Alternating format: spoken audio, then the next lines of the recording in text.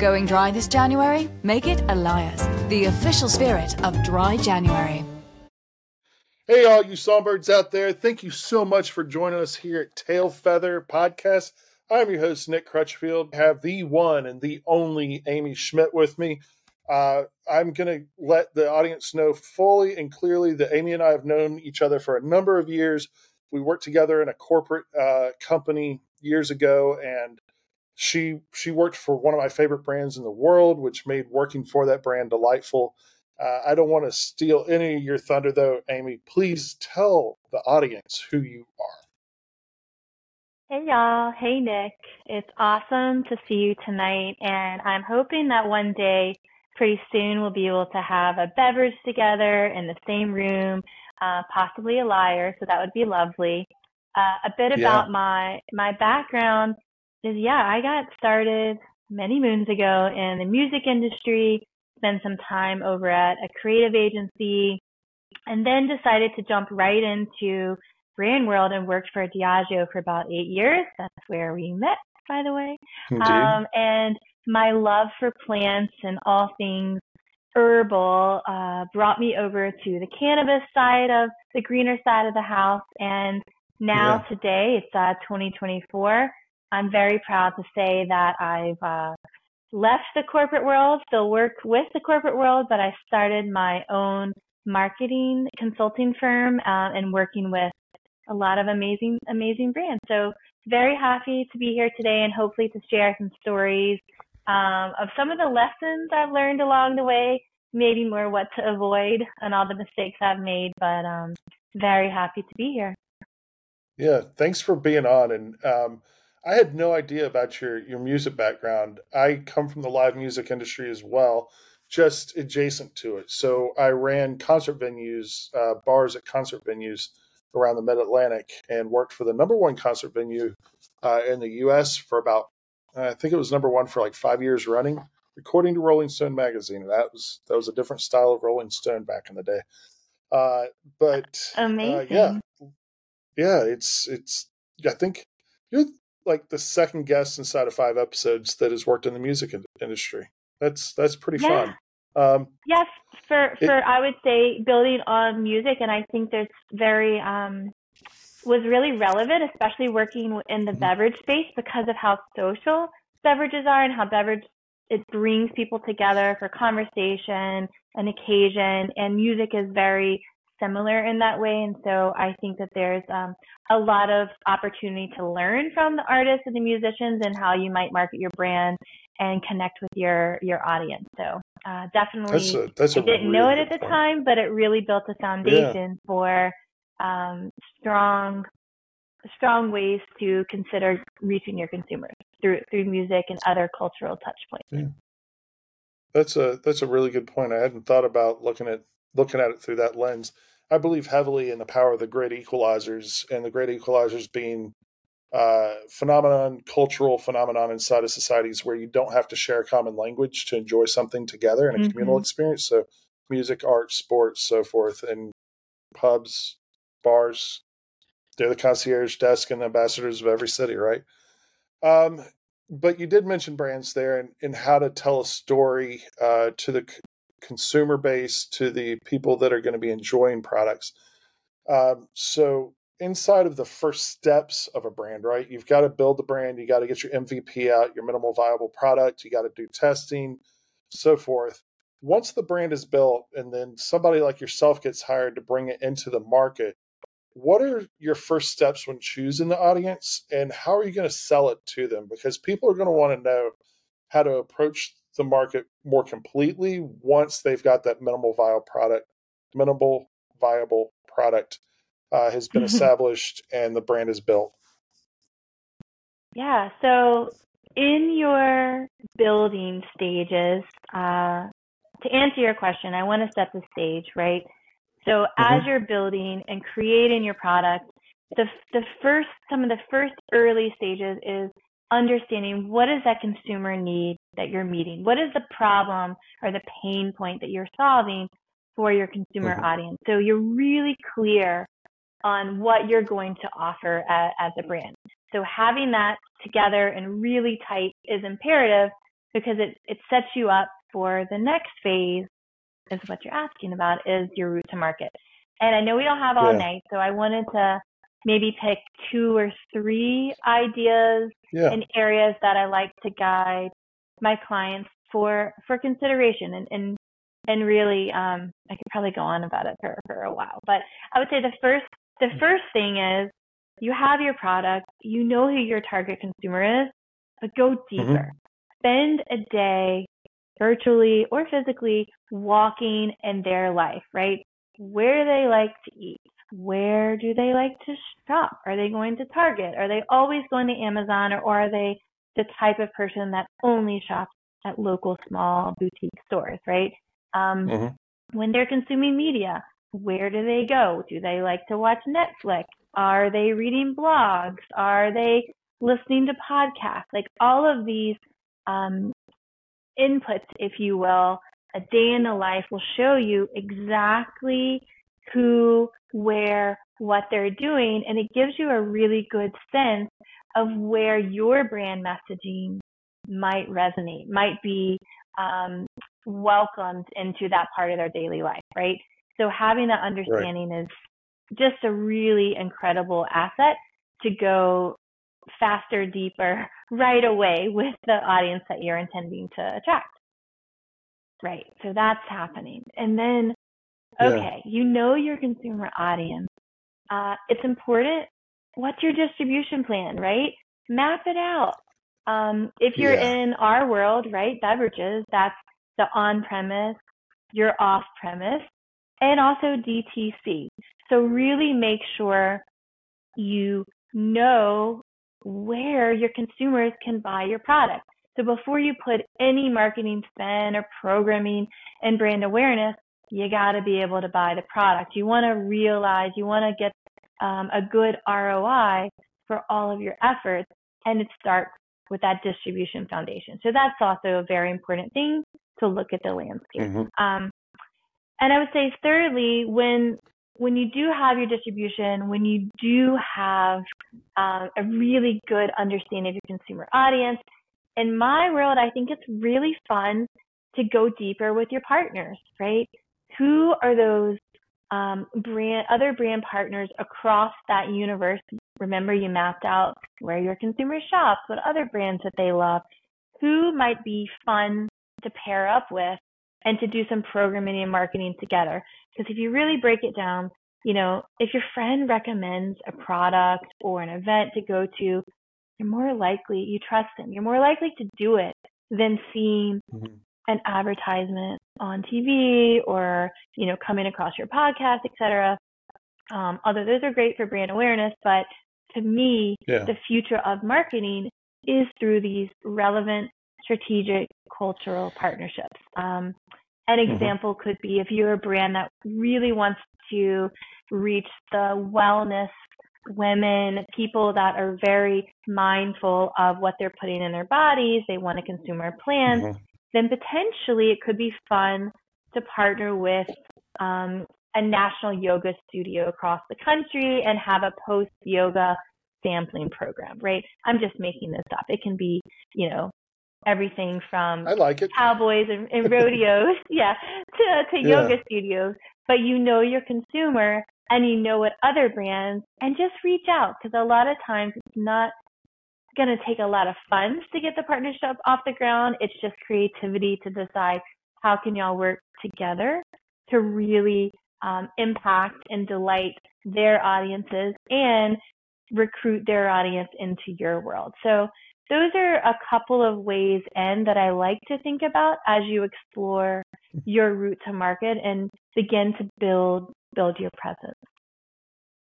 Right on. I think the awareness point that you brought up is pretty important in finding those right partners. Whether or not that's Crown Royal in the rodeos or Athletic in their guerrilla marketing in the early days and showing up at marathons with cases of beer, or with Liars doing a partnership with the ACS, the American Cancer Society, next month. I mean, well, actually, it would be this month because this is when it's airing. So I think finding those culturally significant partners that do make sense to the brand identity and in turn relay that brand identity and awareness into a consumer in a more culturally appropriate manner, I think is honestly, you've hit the nail on the head. It's the future of marketing. It's making something relevant that already is relevant. You just have to get the messaging across. So when you're looking at the steps that you just talked about, what are some changes for those people? Because again, this is about startups. I could even look at Liars historically and look at our growth pattern over the past 6 years, 4 years since 2019, but 6 since the inception of the idea. Actually, 8 now that we're in 2024. I cannot get 2024 into my head, and we're a month into, or half a month into this. Welcome. Right. What are some changes that brand launchers can expect that you, being that marketing consult, are going to grab that proverbial bull by the horns and wrestle it? Yeah. Oof. If I love astrology, and if I had a crystal ball, I could help everyone with the exact issues that they're going to have as they look to start and scale their business. But I don't have all that. So I think here's how I like to frame it up. For me, and the way I work, is put your dream out there. What is your vision? What is the impact that you want your brand to have? What is that goal that you're trying to achieve, and by when, right? So have that really clear, so clear in your mind, and then let go of the how, right? Because as you have that goal, you know where you're going, and maybe you do plot a relatively linear path to get from A to success, but there's going to be twists and turns along the way, and that's a fact. And so when you are already prepared for the unknown, because most of the issues that pop up, in my experience, have been the bucket of what we don't know yet, right? They pop up, and then you pull your team together, and you make decisions, and you solve, and you navigate. And having that clear path for where you're going, and an understanding that, well, it's going to get bumpy, but I know I'm on the right path, and I know where I want to get. So I'm not going to worry about how am I going to get there. I just know where I'm going. So I would take that as step one. And then as you're navigating that, of course, you're going to have compromises that are going to come up. And what has really helped me, and I help guide my clients, is 2 things. The first one is really get very clear on the roles and responsibilities of your team, right? If you, even a smallest team, if everyone knows exactly how their work, their effort impacts and supports and achieves the greater goal that y'all are all sharing and all working towards, then they feel empowered and they're motivated, right? And with clear roles and responsibilities, you can be very efficient with decision making. So there's going to be the bumps. You need to make some decisions, and having a leader and clear outline of who makes what decisions helps you stay on pace and get there and where you need to go. Otherwise, you can do a lot of circling. And the second thing I like to share to help through the compromises, if you will, you have to know your values. What does your brand stand for? What is the strongest values that you've built for your brand? And knowing that at your core, from how you communicate externally to your audiences to how you operate internally, it's a game changer. It helps make decisions. They're still going to be hard, but you know what you cannot compromise on and what's a nice to have. So, potentially sustainability is a really important part of your brand. So you're always going to make the best decisions for the business that have the lightest impact on your supply chain. And you're going to be transparent with your internal team and your audience on the choices that you're having to make. So those 2 elements, I can't take out the difficulties and the challenges that come up. That's maybe the fun part, the opportunities, if we want to reframe it. But having those 2 elements and an understanding of, this is how the process is going to go, it helps me, and it feels like it helps my clients and the brands that I've had the privilege to work with have a better attitude and stay on that course for success. Right on. You brought up a lot of really good points there, and I think I'm going to highlight quite a few of them. There's always a bonus episode between the episodes, and I'm going to definitely highlight something inside of those. There's 2 or 3 things that I marked that really just spoke to me, and one of those things is deadlines. I don't think people set deadlines correctly, maybe. I think they have this deadline of I want to get this stuff done by X, Y, and Z, but they don't take into consideration that wiggle room.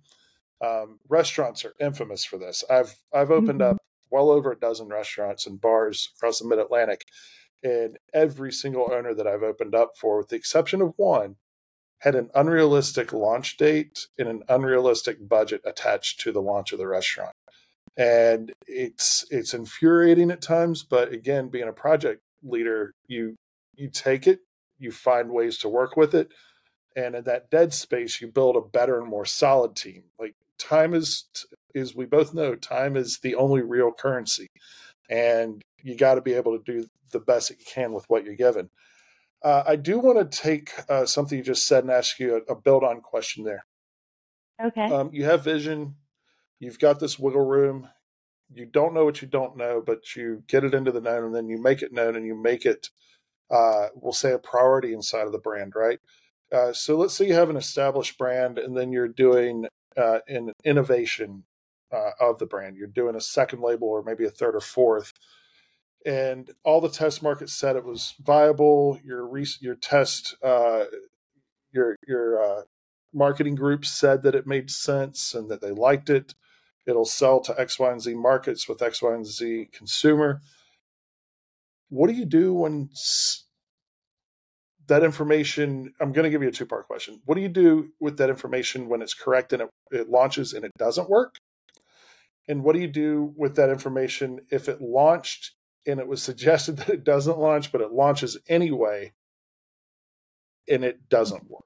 I think I know the answers to these questions, and this is not a historical thing that either of us may or may not have worked on. It's just an example of things that I see brands do, honestly, pretty often. Like, some of the innovation I see, I'm like, did they really go through a research group? Like, how did that happen? So I'm just trying to think about when a brand is, because there's a lot of brands that will, okay, I'm going to do this right now and I want to launch and I'm going to be a new brand this year. And within 12 months, I want to do an innovation launch. That might not be the smartest route, right? So that's the kind of example I'm trying to drum up here. Yeah. Okay. No naming names. This is a 2-part answer for me. The first part is fail fast, right?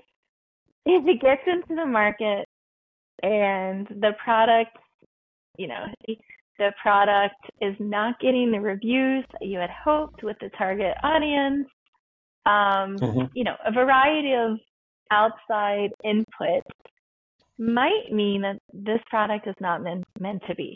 Okay, fail fast, get out, right? That could be an option. Another way to think about, and it's not just related to new to world brands. I would say even established legacy brands have gotten in a rut, or their consumer audience has moved on to something else, or they've aged out, and they've had to really think about reinventing themselves.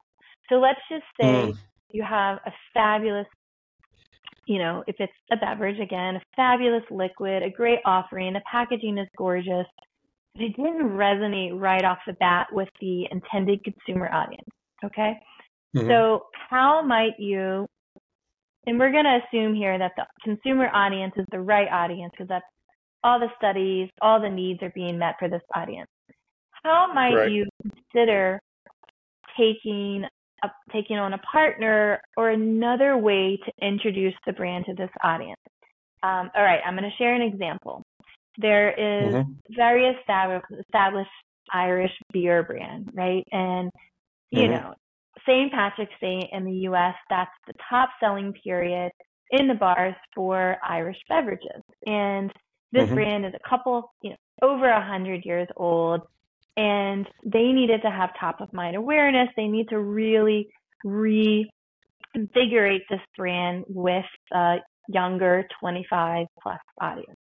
So instead of leaning into shamrocks and pots of gold and traditional, stereotypical Irishness, nothing wrong with leaning into that. They decided, how do we meet our consumer where they are, and let's partner with Airbnb, right? And so for this particular selling period, I'll share the headline, they grew double digits in the on-premise growth because they worked with Airbnb. They partnered up to host a night at their brewery in Ireland.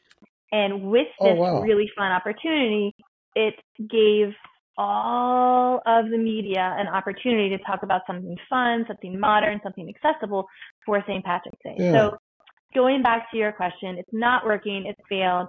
Assuming you're not going to fail fast, how do you take a step back and think about what is the message and how can I share this message through other partners to reach that intended consumer and rethink it. So that's like off the top. I'm sure I can come up with a few other ways, but you don't always hit it out of the park, so to speak, on your first launch. And so I think having that growth mindset and having a strong leadership team to know when something's not working, and on the flip side, when you need to give it a little bit more time or invite the right partners to reach your consumer.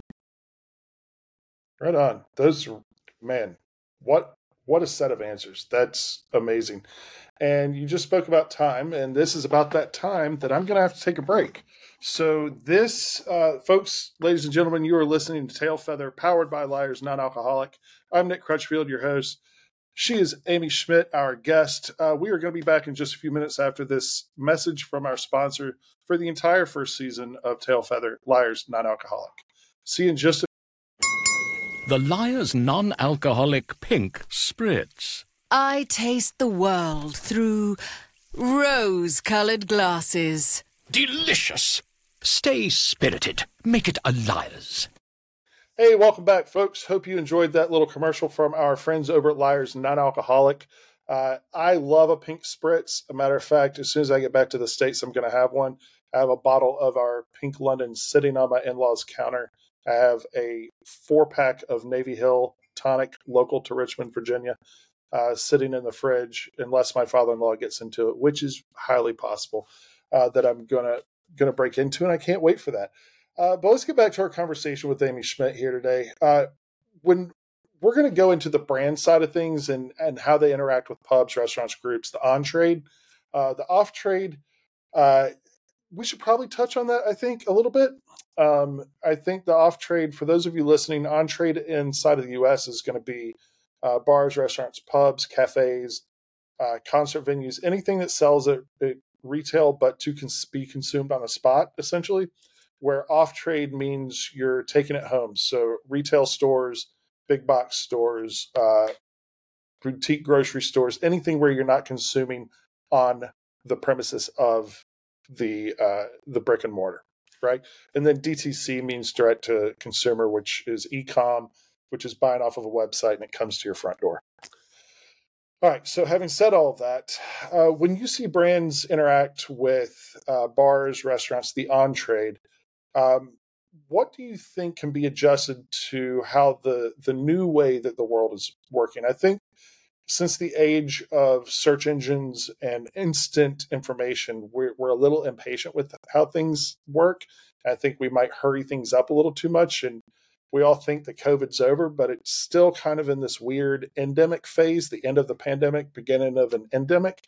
And we're seeing that in some of the data at this point. 30% decrease in foot traffic year over year inside of bars and restaurants inside of the U.S. That's data from about 10 days ago. That's an insane number when you think about it. And when you think about a restaurant or a bar operating at about a 3.5-4% profit model, that's giving up 30% of 4% is a big number. And then when you look at the decrease in ordering, which is 27% less drinks are going across bars at this point. Non-alc, low ABV, traditional drinks, there's going to be some adjustments made, right? How do brands, i.e. suppliers, help with the on-trade, and especially from the marketing angle and programming? That's that. Yeah, it's That's a hard tough. one. It's tough. I think, first off, I like to think the tide rises all boats. And so think of the on-trade, your partners, the bar owners, the managers, the bar teams serving the beverages to the guests. Think of them as your partners, and come to your visits and your communications with an open mind and listen, right? And be a co-conspirator in the health of their business, right? Their business is struggling right now.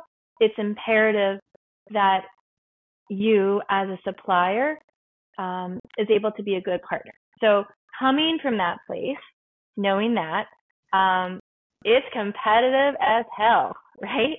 So Yeah, it is. That said, once you are ready and you're building the relationships and you're listening to what they want and need and some considerations for how they see their business growing, then you're able to form that relationship and explore, hey, we'll just take a non-alc beverage, for example. I see that you have, you're selling sparkling water. I have a beautiful product. Here's some popular cocktails right now that are really selling and consumers are asking for them. Why don't you put this on your menu? You're going to make a better margin than on that bottle of water, right? Just as an example. So you're two parts. You're putting yourself, getting on the menu because it's competitive. People are drinking less. Being on the menu gives you the best opportunity for volume and pull through, but also at the same time, you're showing your partner how they're going to make more money, how they're going to increase the value of the customer coming in, potentially the one that's, choosing not to drink for that evening for whatever reason. So I think being a listener and then reviewing what they currently have on offer and how can you help them succeed better. So that's part one. And the second part for me is just my heart is always rooted in education, right? How can you help and center your brand into education and furthering the career path of the bartender behind the bar?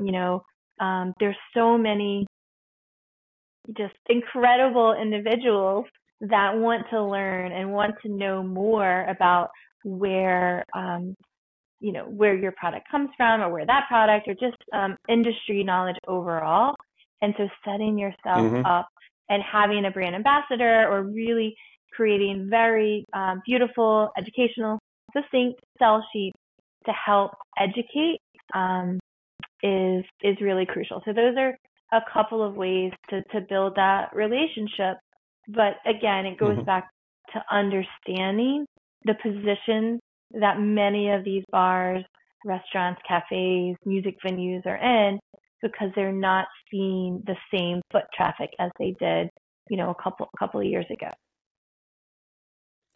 Yeah, I really like that you put in there partnership and education. The partnership especially, I'm going to touch on first because partnership does not mean that I'm coming in with my credit card, swiping it, saying hi, and leaving. That is not partnership. That is buying into a system, right? So true partnership means exactly what you said in that second part is education, showing up, being present, saying hello, giving solutions to problems that people just simply don't have the bandwidth to get behind right now. Like, I don't know how many operators I've talked to that are just worn to the frazzle right now. And it's largely because they're having to train staff. Lean on your suppliers to help train in a way that's not propagandizing and it's just solely about the brand. Yes, there has to be brand messaging there. That's why we do this stuff. but there also has to be categorical information, and 100% of any, and I'm sure you've seen some of my educational models from the past where you don't just go in about the brand. It needs to be about the category, because you can't understand the brand if you don't understand the category. So for those of you that are budding advocacy specialists, people that are writing sales sheets, people that are designing programming that does education, you must touch on the category first. If you don't, you're giving them nothing more than propaganda. And that's not helping the entirety of the situation for your company, for your brand, or for the people that you're trying your best to help.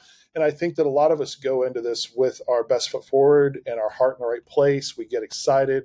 I'm an ambassador. I'm an educator. I'm a specialist, whatever, I'm a CAM, whatever my title is at that point. Your title may not say that you're a partner, but that's what you are.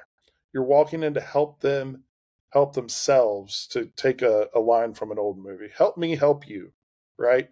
And the swipe doesn't help anything but that immediate need. The long-term need isn't being met with just a swipe. And I think that's a really important part to put there. Are people going to do it? Absolutely. That's part of the game. Federally illegal, but people still do it across the board. It absolutely blows my mind. But it's a thing. Just for you operators out there that are listening and watching, understand that true long-term partnership means that I'm offering more than just a swipe. I'm offering more than just stock. I'm coming in and helping your business succeed. So seek out those. In the education portion of your answer, I want to expand that a little more. What does good education look like to you these days? Because, people learn in different ways. And the more that we start to understand about the neurodivergent, the trauma survivors, the way that the public's interacting with our proverbial kinship across the world. Now, people have different learning styles, right? Some are tactile, some are visual, some are audible, sonic, I guess is another word to use. Some are through reading. What type of educational materials do you think we need to pay more attention to and less attention to? So I think you're spot on in the sense that not everyone takes in or prefers to take in information in the same way. And I'll also say that sometimes receiving information in two different modalities helps the information sink in. So my recommendation to brands, with as much as possible, obviously takes time to put all of this together, but having short, very engaging, pithy video modules, right? Because some people like to watch if they're on a break, and they learn a little bit here and there, and you can have badges and things like that to get more information. So that's one way. And then you have your, in the way that I learn is in person, right? Sitting in a group, having an expert come in and not necessarily talk at the group, but engage us, right? So if you're selling me a beautiful whiskey, then let's do a whiskey tasting lab and have all the constituents of the components that go into this whiskey, and we have some fun with it. So it's a IRL and make it experiential, right? And as you're working with your teams, or you're making it by yourself, cocktails, whatever the activity is, it can be a lot of things. You're learning, and the speaker is able to share information in a way that's not just talking head. So that's I always go for that and support that. Yet I know many people do not like to have group participation.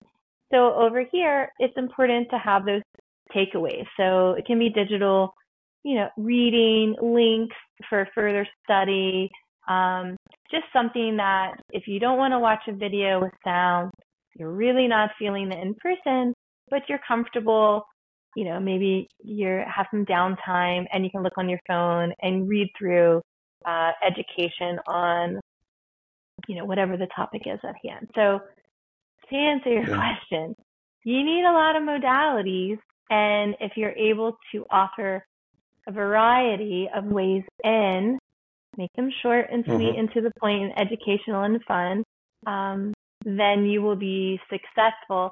And I think over time, you'll understand, okay, right, this audience really loves this way and this audience this way. So you get to know what people like and what people don't like, because remember, you're listening. You're always listening and learning and receiving feedback from your partner.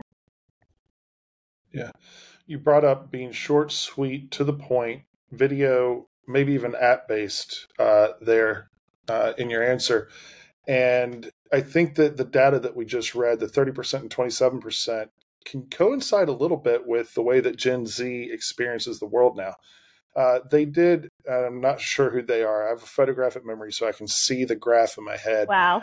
But essentially, yeah, it's a curse and a blessing. Stacy's my partner.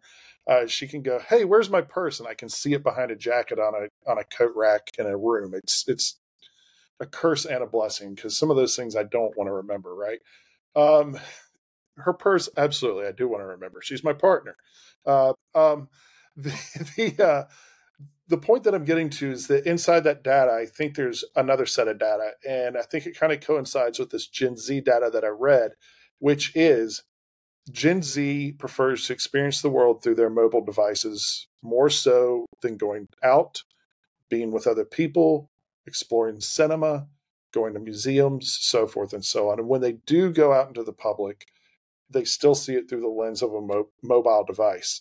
I have a feeling, and it's just a feeling, there's no data yet that I can correlate between the two, but I have a feeling those two things coincide a little bit. I think that of that 30%, there's a percentage that's due to that phenomenon and that cultural shift in how people experience the world. So I think that you've hit the nail on the head, spot on, that multiple modality, short and to the point and easy to understand, unlike my answer right now, and making sure that there's access to it, and also showing up. Those things of the IRL in real life. That's how I learn best. Like when I get certifications. I just recently got my WSET 3 in spirits. I took the crash course. I went to Madrid, Spain. I sat in a classroom. Thank you very much. It's not an easy course. Not as hard as the IBD, the GCD from the IBD, but it's really, really difficult. You have to know your stuff. Pass with merit. Thank goodness. And in the real life, and I am going to bring up a name here, Douglas Craigle might be the best person that I've ever sat through a class with when it comes to whiskey. That man is an angel of a human being to begin with. Yeah. And then the way that he relates to people, it's so genuine and so amazing. And I think we could all learn something from him by just watching what he does in real life and then understanding who he is as a human. Doug, I'm plugging you here. You already know you're one of my favorite people. There's a lot of Doug's best friend Dougs out there, but you're the best Doug that I know. No offense to my other friends named Doug, which oddly enough, there's a lot of them. So that brings us to the grill. I'm going to throw you on the grill and fry you up real quick. This is the impromptu question. Thankfully, luckily for you, there's only one of you on this episode. Some episodes have two people. There'll be a couple that have three. And this one, I could see I could see their light bulbs going off as I ask this question. So without naming any brands, unless you want to, that's up to you. What is the project that spoke to you most that you've worked on, and how did it change your career trajectory? Like, I know the brands that I've worked on that are very close to my heart. Liars has me in a different mission, which is I can feel it in my DNA. I truly believe in changing how the way that people experience culture through the vehicle of no and low. I feel that in my bones. So what is the project that spoke to you the most in your past, and how did it change your career trajectory? Oh, okay. Let me gather my thoughts. Okay. I'll insert some Jeopardy theme music here. Okay. No, I have one. Right. Yeah. I don't know if this is a specific project, but I do know that some of your listeners are building their brands, are building their teams, and are really in a position of power. And I'll share why. So working in cannabis really opened my eyes, and gave me an understanding of how might we use our position of power to support and uplift and grow minority businesses. And stay with me here. You have a budget to produce your brand. If you have a retail shop, you probably have a budget to pay your staff, or you have a security team.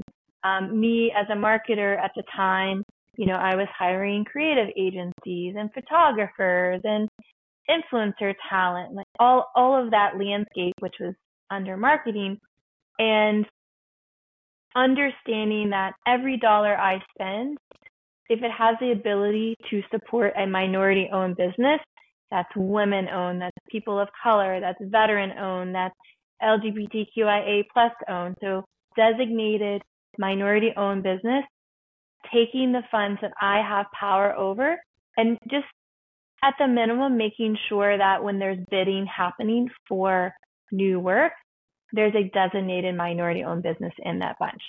And having, okay, right, this is a new, not new way to think about my position, but it's a new mission for me as a business to make sure that this is always in my consideration set. And also I share with my clients to build this into your DNA.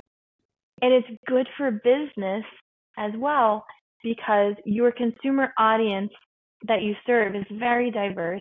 So it's really important that your internal team is also reflective of this diverse consumer audience. So it's truly a win-win. And it's just a muscle to build into the way you operate. So shout out to everyone just starting, building this consideration set into all of your business decisions feels incredible, and it's life-changing for so many small businesses to get their feet on the ground, to get their foundation settled by something that you can do. Yeah, that is such a wonderful answer.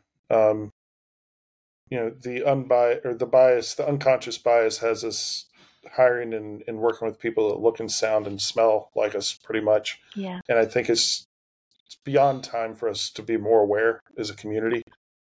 Community means everyone, doesn't mean a subset of people. Really, that's such an admirable answer. I'm really glad you decided to be on the show with me. That's such a great answer. And this is the plugging section, meaning you get to talk about anything you want that you're working on, that you're speaking engagements, new projects, anything that you want the public, the listeners, the viewers to be aware of. This is your time to shine. So what would you like to tell us about? Well, thanks, Nick. This was fun. I had a good time tonight. And for those of y'all that want to connect, you can find me on Instagram. My handle is @flowerhouse_NYC. I am known to be on LinkedIn, so you can find me there. And I would say for the startup, the scale up, the legacy brand, you want to have marketing conversations and you want to have some marketing support, but you're not yet ready to hire that full-time amazing person that's going to change your life, come to me. I'm a great gap filler. I like to have the conversations. I like to help solve those early or big problems that you might have and turn it into opportunities. And I look forward to hearing from y'all. Right on. You would be remiss if you didn't hire Amy, y'all. Her legacy that she's built so far. And you're reading one of my favorite books right now, 4,000 Weeks, and the thought shift, the mind shift is coming, I promise. You're an amazing human being, and to be able to do any project with you would be an absolute blossom of a chance. So, folks, if you are looking for that person, please give Amy a touch. This is where you can find Tailfeather. You can find us on Apple, Spotify, Google, Amazon, everywhere that you get your favorite podcast from. You can listen to us. If you go over to our YouTube channel starting next week, you can watch us. So without any further ado, I am Nick Crutchfield. Thank you so much to our songbirds for tuning in and listening to what we have to share with you. This is Tail Feather, sponsored by Liars Non-Alcoholic. That's a wrap. Put a feather in my cap. We are out of here. From the nest, again, Nick Crutchfield, Amy Schmidt. I'll see you in 2 weeks. Adios, folks. Going dry this January? Make it Elias, the official spirit of Dry January.